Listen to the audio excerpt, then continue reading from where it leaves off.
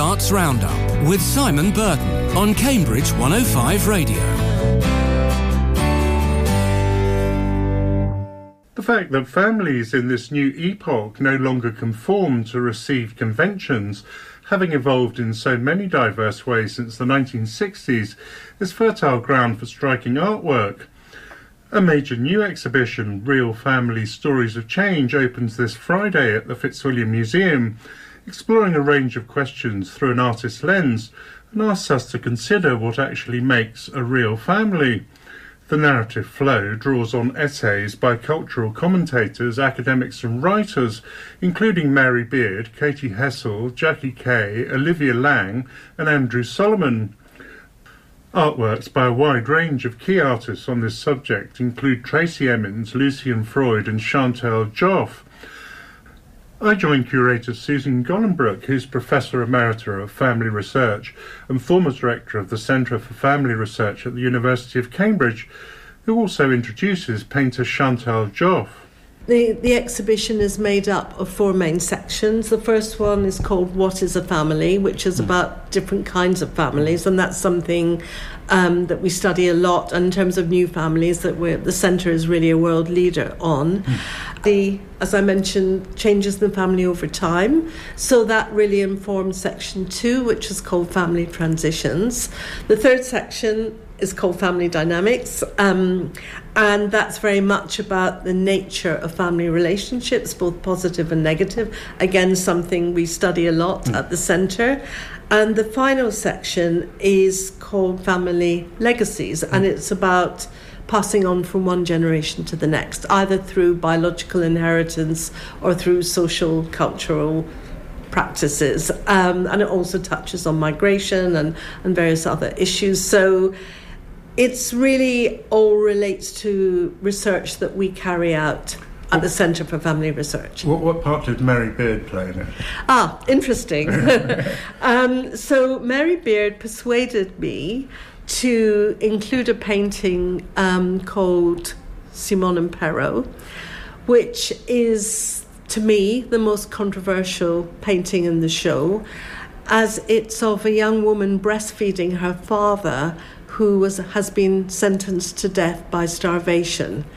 And when I first saw that painting, my first reaction was basically, yuck, I don't want this. It speaks of incest, it speaks to child abuse, and I just didn't think it fit in the show. But Mary persuaded me, and I think she was right. She said, a lot of people will come to this show who don't have any issues with all the new kinds of families that are depicted. And you need something that makes people think about what their personal boundaries are, what's acceptable and what's not in terms of the family. And this painting will do that. And I thought, well, that's actually a very good argument. So it comes from York, and we were fortunate that they agreed to lend it to us. I'm a psychologist, so I'm not a traditional curator. I have been studying families since the mid-1970s. At the time I was doing a master's degree in child development, I happened to pick up a copy of the feminist magazine Spare Rib, and inside there was an article about the fact that lesbian mothers were losing custody of their children when they and their husbands divorced, and there hadn't at that time been a single case of the mother winning custody, which was very unusual because in these days custody almost always went to mothers rather than fathers. So this article asked for a volunteer to conduct an objective piece of research on the children, because all kinds of assumptions were being made about the children in courts of law. And I read this, and I was interested in the women's movement. I was also very interested in child development. So I volunteered to be the person to carry out this objective piece of research. And that was in 1976. It started off as a very small master's project. I had no idea of the way the family was going to change in the coming decades. But of course, not long after, first IVF baby was born, then following on from that, other kinds of families became possible with children born, for example, from egg donation, embryo donation. 1985, the first baby was born in this country through surrogacy, and so on and so on. And the family has just kept changing. And it's been of great interest to me because it has allowed me to pursue my interest of ways in which different family structures impact on children.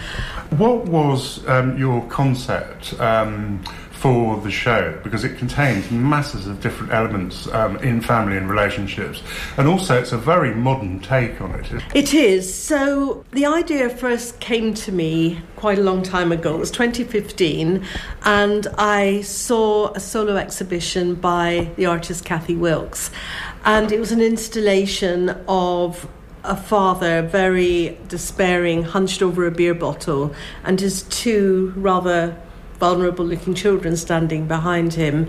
And to me, that just summed up so much psychological research on the impact of disadvantage on the family. And it was also an incredibly moving piece. And for me, also interesting because the beer bottle was from Tennant's Brewery in Glasgow, and I'd grown up in Glasgow. So for a number of reasons, but particularly the kind of... But that was the starting point. I can't believe it's here in Cambridge now. It's really wonderful. How is family life looking in this new epoch we're living in now? Yes, that's right. It does start with the timeline of the last 50 years or so.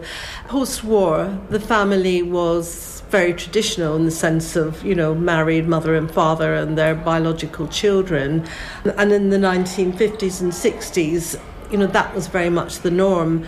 The divorce rate, I think in the 1960s or early 70s, was only 5%. And then everything began to change in the 70s when the divorce rate went up. And when, as a result of the introduction of assisted reproduction, that new family forms became possible that hadn't previously existed. And also changes in social attitudes meant that, for example, families with lesbian mothers or gay fathers became more visible. So the family's changed hugely in terms of structure. I don't think it's changed that much in terms of dynamics and what actually really matters for children and for positive family relationships. So it's just the makeup of families that I think has changed a lot. I'm walking around the show. There's an amazing depiction, a couple of paintings by J.J. Levine showing two gay men, and one of them having a male pregnancy. That's right. I mean, that's something that is very recent. So J.J. Levine is a Canadian queer artist, and there are photographs in the exhibition of his partner pregnant, his male partner, trans partner pregnant, and then his partner with the baby, and then the two of them with the child now aged 2 years old. So this is a very new kind of family. There's some very sensitive photography images by Harry Borden. Those photographs of single fathers with their children in natural settings at touching moments. And those are very moving as well, aren't they? Yeah. That's right. He has a new book out, actually, about single fathers, but most recently about divorce. What I like about his photographs, apart from the fact they're really interesting photographs, is that the people who are in the photographs write about their feelings about what's happened to them and their feelings about being in the photograph, and that resonates a lot with our research because we interview all members of a family about their family experiences. So, for example, in one of the Harry Borden photographs is of his son talking about his experience of his parents' divorce. I also noticed that you have this wonderful contrasting with older artworks that send the family messages along. I mean, you've got a Van der Meyer, I think it is, of a row of girls. It's called The Decker Sisters, 1718. Yes, daughters of Sir Matthew Decker. And that kind of reflects, you've got this tremendous modernism in the exhibition, and then you have the contrasting pieces that you've selected at various points. Yes. That show you how families used to be or seen differently. Yes, and I think also the historical works have been chosen because in the exhibition we have a lot of works about contemporary families, and it sort of enables us to look at the historical works a bit differently. So they've all been carefully chosen because they relate to some topic that comes up elsewhere in the exhibition. And then there's that cultural mix too, with photographs of Indian families, Chinese families, Li Shambing, two small Chinese boys looking straight at you. That's a really interesting painting. So he, the artist, grew up at the time of China's one-child policy, and he felt quite lonely being an only child. And his paintings, he always included an imaginary brother. So you see two boys. I don't know which of the boys is the artist and which is his imaginary brother, but they always appear together in his paintings. I noticed another great high-impact photograph by Elena Brotherus of a woman holding a dog, and then holding the finger up in a very hostile way towards the person in the camera, and it's entitled "My Dog is Cuter Than Your Ugly Baby." Yes. That is a really amazing photograph, isn't it? It is, and actually there's a slightly earlier one by her in the show as well, which references the Annunciation, and it's about her 5 years of going through unsuccessful IVF treatment. And then the one that you talk about, "My Dog is Cuter Than Your Ugly Baby," is at the end of all of that, and she decides that although this isn't how her life, she'd expected it to be because she was hoping and expecting to be a mother, then she was less constrained in some ways, and she began to embrace not having children positively. You cover topics like breastfeeding and transitions in family life as people are growing up, and the artworks basically take you through that story of all of the aspects of the families. Obviously there's great father and child images as well. Winifred Nicholson, a very famous painting there, which is absolutely great. Yes, that's Winifred Nicholson's painting of her then husband Ben Nicholson and their baby Jake. It's a beautiful painting that has been acquired by the Fitzwilliam Museum.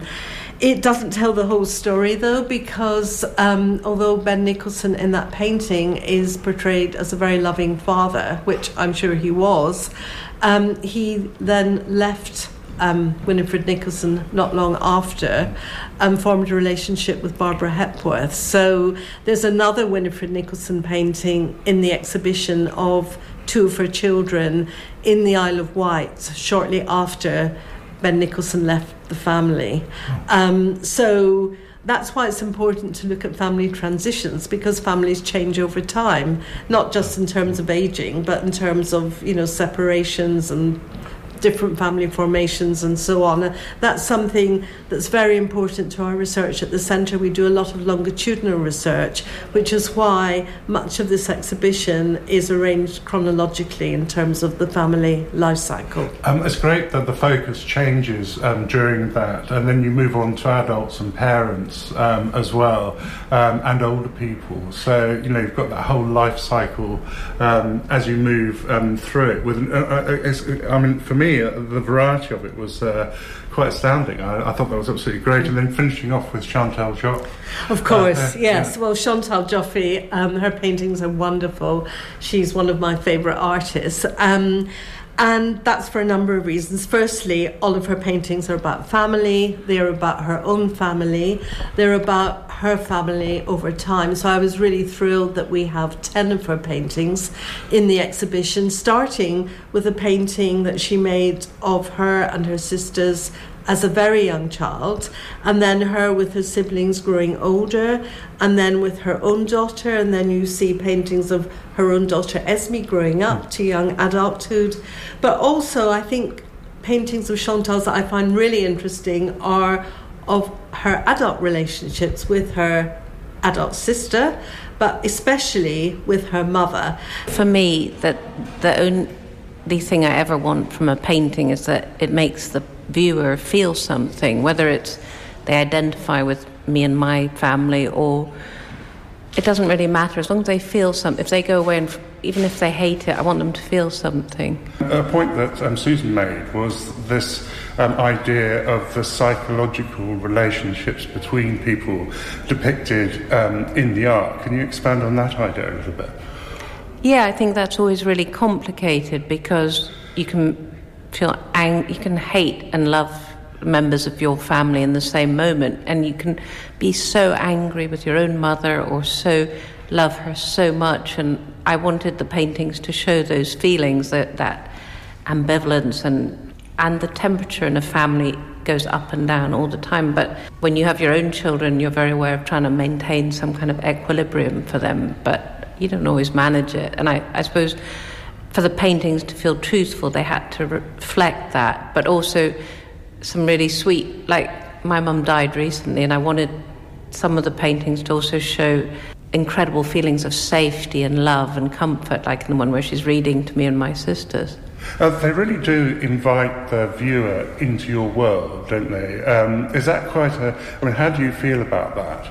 Well, I love memoir. That's what I like to read, is memoir and biographies. I love to, especially of people I love, like writers and painters. So my paintings are a kind of autobiography. So I wanted people to sort of imagine their own family through mine, or their own mum or their own daughter or child. So yeah, that's important.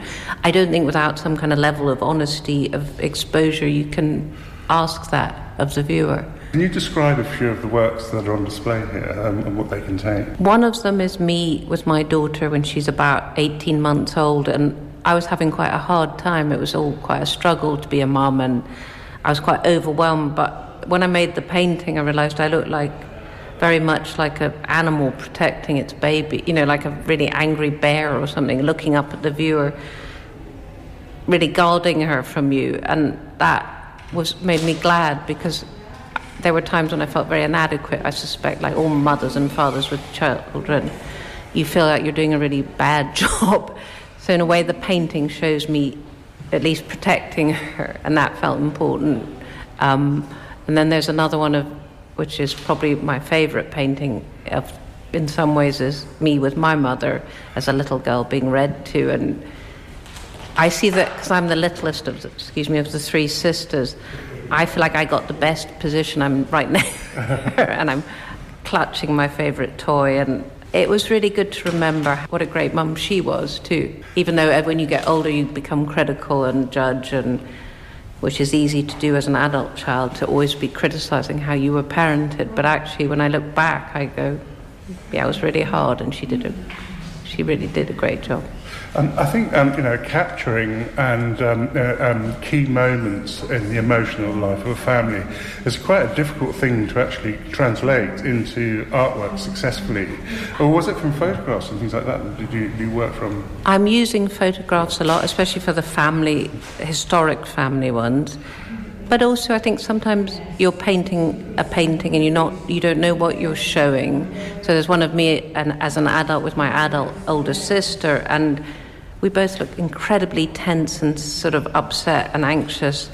And I think that was a moment in both our lives when we were full of unhappiness, and I think that shows in the painting. And I think you don't always know what you're showing and how much you're showing, but you always are.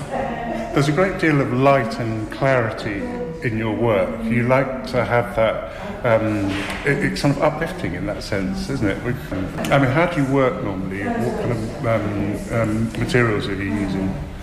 I paint in oil, and I love colour, and I like the colour to be really clean. I hate muddy colour. I had to teach. I'm not a very tidy person, so it was really important to teach myself to keep the colour clean, which feels really basic if you're a painter, but I had to literally keep all the colours super clean, so that was always really important to me. Chantal Joffre, thank you very much indeed for talking to Cambridge 105. Thank you. Cambridge 105 Radio.